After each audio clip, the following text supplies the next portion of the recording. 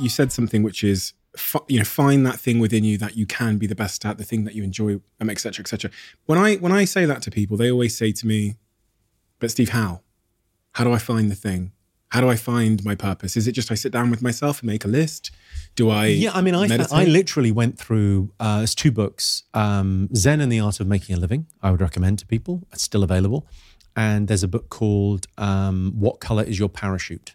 And they're quite corporate, both of them. Even Zen and the Art of Making a Living is quite corporate, but it's basically you write essays about yourself. And it's a workbook. It's like a big, chunky workbook. I did both of them. And for me, I kind of then slightly threw it away and went, show business, baby. But it's interesting of like knowing yourself. Like who really knows you? Your friends probably know you. Ask them. Ask them what they think. It's an interesting sort of process to kind of go like, and you could be a ripe old age and this would still apply. Like, do you know who you are, how you're perceived and who you really are, what you feel like? Because it's that thing where you got like those personality tests online are not dumb to do. You know, there's that what's Myers-Briggs? No. There's a Jordan Peterson one, Understanding Myself. It's like 100 questions and it tells you things. That's worth. I had a crack at that recently and really enjoyed it. Like because you get the results and go, oh, I agree with that. Or, oh, so that's surprising. Well, you know, it's interesting. It's almost like a horoscope. Like everyone likes their horoscope, right? Because everyone's a little bit egotistical and like, oh, I wonder what it says about me. And I think those personality tests kind of can be very, very useful for going, well, how are you going to find your edge? What's the thing you enjoy? Is it being with people? Is it on your own? Are you introverted, extroverted? That Myers-Briggs thing might lead you in a direction of going, well, I'm not going to be a salesman. I'm going to be, and these are jobs we're talking about as opposed to something beyond that, like a purpose, a career, an entrepreneurial spirit. People find that. So I've done the Myers-Briggs, I've done this, I've done the Jordan Peterson test, and it's clear that my passion is X. But I'm in that job, unthinking as you describe it, and I've got a mortgage to pay, I've got, bills. Well, I mean, that thing of like, I nearly fell into that trap. I was like, the things you own end up owning you. Like there's nothing you can buy in the mall that you give a fuck about in 5 years' time. There's nothing. Like in the early phase of your life, don't fucking buy anything. Because it's like, the things you own end up owning you. Like the payments on a sports car nearly stopped me going into comedy. Because you go, well, what ties you down? If I'd bought a house in, the 90s when I was, working for Shell, it would have been a great investment and I never would have left. Because you're paying that mortgage, you're doing that thing. What do you need? What do you need the money for? What are you using the money for? When you take away the commute and you take away the lunch that you're buying and the night out the weekend and a couple of drinks to, because you need some fun. It's amazing how little, first year in comedy, I made literally no money. I mean, literally nothing.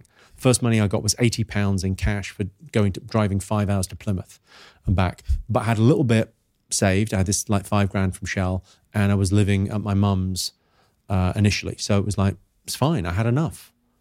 You know that amazing story about Kurt Vonnegut and Joseph Heller? No. They're at a party in New York and the party's fucking incredible, right? So it's in the Hamptons, right? So the he's married to a supermodel.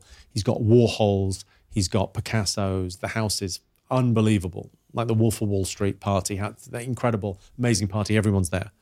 And Kurt Vonnegut, incredible writer, says to Joseph Heller, this guy made more money one day last week than you made out of Catch-22. Like laughs at him. And Joseph Heller goes, yeah, but I got something he'll never have. Enough. What's enough? What's enough for you? What's enough? There's 2 things going on, right? There's safety and security, right? There's our caveman thing of like going, right, well, we need to be secure. That's about a bear not attacking, right? We feel pretty secure in our worlds, right? And then scarcity is about, it's another caveman thing of like going, okay, so we need to collect some stuff because winter is coming, so we need some coin, we need a little bit of gold to take care of us. How much is enough? I mean, there's going to be a trillionaire. Next 5 years, someone's going to be a trillionaire. It's going to be in the news.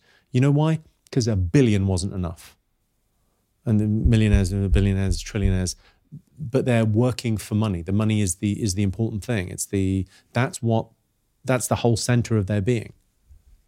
It's interesting because as I reflect on my childhood, I was clearly one of the big drivers for my success was insecurity. Broke family, black kid in an all-white school. Parents were never in the house. So I'm going to school every day with fucking stained trousers and stained t-shirts and no money. So like this deep insecurity must have been like sort of burnt into me that like, if you get money, Steve, then you won't feel ashamed anymore. It's interesting. I think it's a really interesting point because as someone that lost their faith, I think fame and fortune are the secular heaven. Like we get rich and famous and everything's okay. Yeah. There's no problems when you're rich and famous. That's what I thought. Everything's fine. Well, of course, because it is like if you think about like legacy now becomes the afterlife. Yeah. And fame and fortune become, the recognition of people that we don't know becomes a type of heaven. So I think it's a perfectly rational thing to are you moving towards something or away from something? Well, in an ideal world, it's kind of a mix of the two. And at what stage do you personally, and I think probably I'm not a psychotherapist, but I would say you need to build some ritual around it. And I'm sure you did when you sold your company or left, but build some ritual, have a trip, do something shamanic and go, we did it. We're okay. We have enough. Yeah. And now focus on towards something. Yeah. But that's like, that part of your life is kind of over now, right? It's like what was that thing for you? What was the trying to escape pain and get to a point of, I guess, freedom. And freedom is a very psychological thing. It's the freedom from shame, freedom from not being able to, freedom from having to do things you don't want to do. Yeah. And I think really freedom from shame. I think that's probably at the very heart of it. I think that's what it is. It's very deep, man, because it's that thing where you go, I feel empathetic towards the younger you. That's like a tough thing to have to go through. But you go, it's kind of great. It's kind of great. Look at how far you got on away from. Yeah. Without even the towards, without even the amazing kind of, and it's like, well, what next? It's a sad story, but then you look at people that got given everything and have done nothing because they had no sense of purpose. They had no fire under them. They had no, I think, it's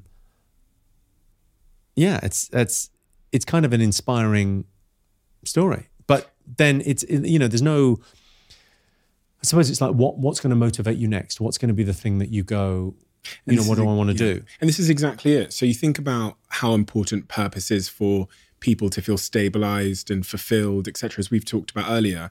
And then you think about these people they're striving for 1 million, 1 billion, 1 trillion. Well, think about what a midlife crisis is, right? So I talk a lot about midlife crisis in the book, and you go, well, midlife crisis is someone that's found their purpose and they've done their thing, and then they've gone, is this it? Yeah. Is this it? And then they want something like excitement. So what do they buy? Sports car.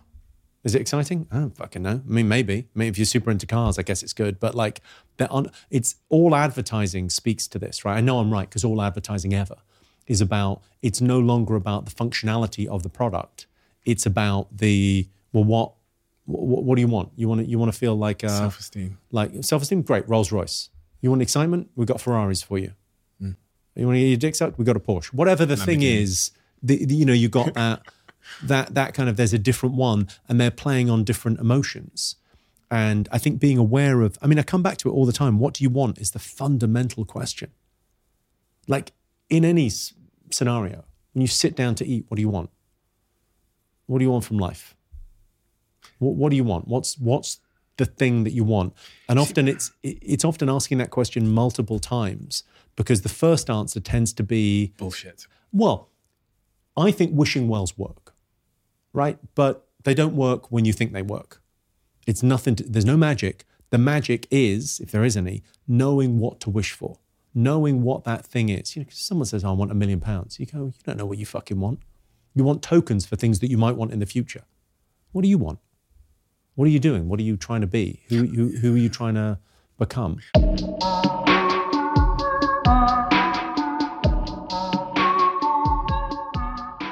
You are always one decision away from taking your business to the next level.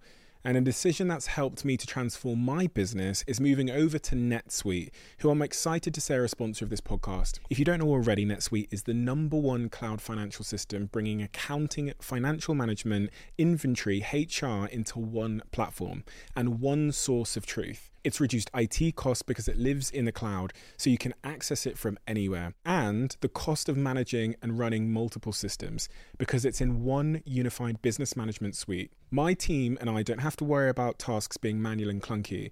And it means that I can be more efficient and to focus on more important things like bringing you the best episodes and guests on this show. So I become one of the 37,000 companies that have already made the move over to NetSuite. NetSuite has extended its one-of-a-kind flexible financing program for a few more weeks. So head to netsuite.com/Bartlett for a free product tour. Back to the episode. You are always one decision away from taking your business to the next level. And a decision that's helped me to transform my business is moving over to NetSuite, who I'm excited to say are a sponsor of this podcast. If you don't know already, NetSuite is the #1 cloud financial system, bringing accounting, financial management, inventory, HR into one platform and one source of truth. It's reduced IT costs because it lives in the cloud, so you can access it from anywhere. And the cost of managing and running multiple systems because it's in one unified business management suite. My team and I don't have to worry about tasks being manual and clunky. And it means that I can be more efficient and to focus on more important things like bringing you the best episodes and guests on this show. So I become one of the 37,000 companies that have already made the move over to NetSuite. NetSuite has extended its one-of-a-kind flexible financing program for a few more weeks. So head to netsuite.com/Bartlett for a free product tour. Back to the episode.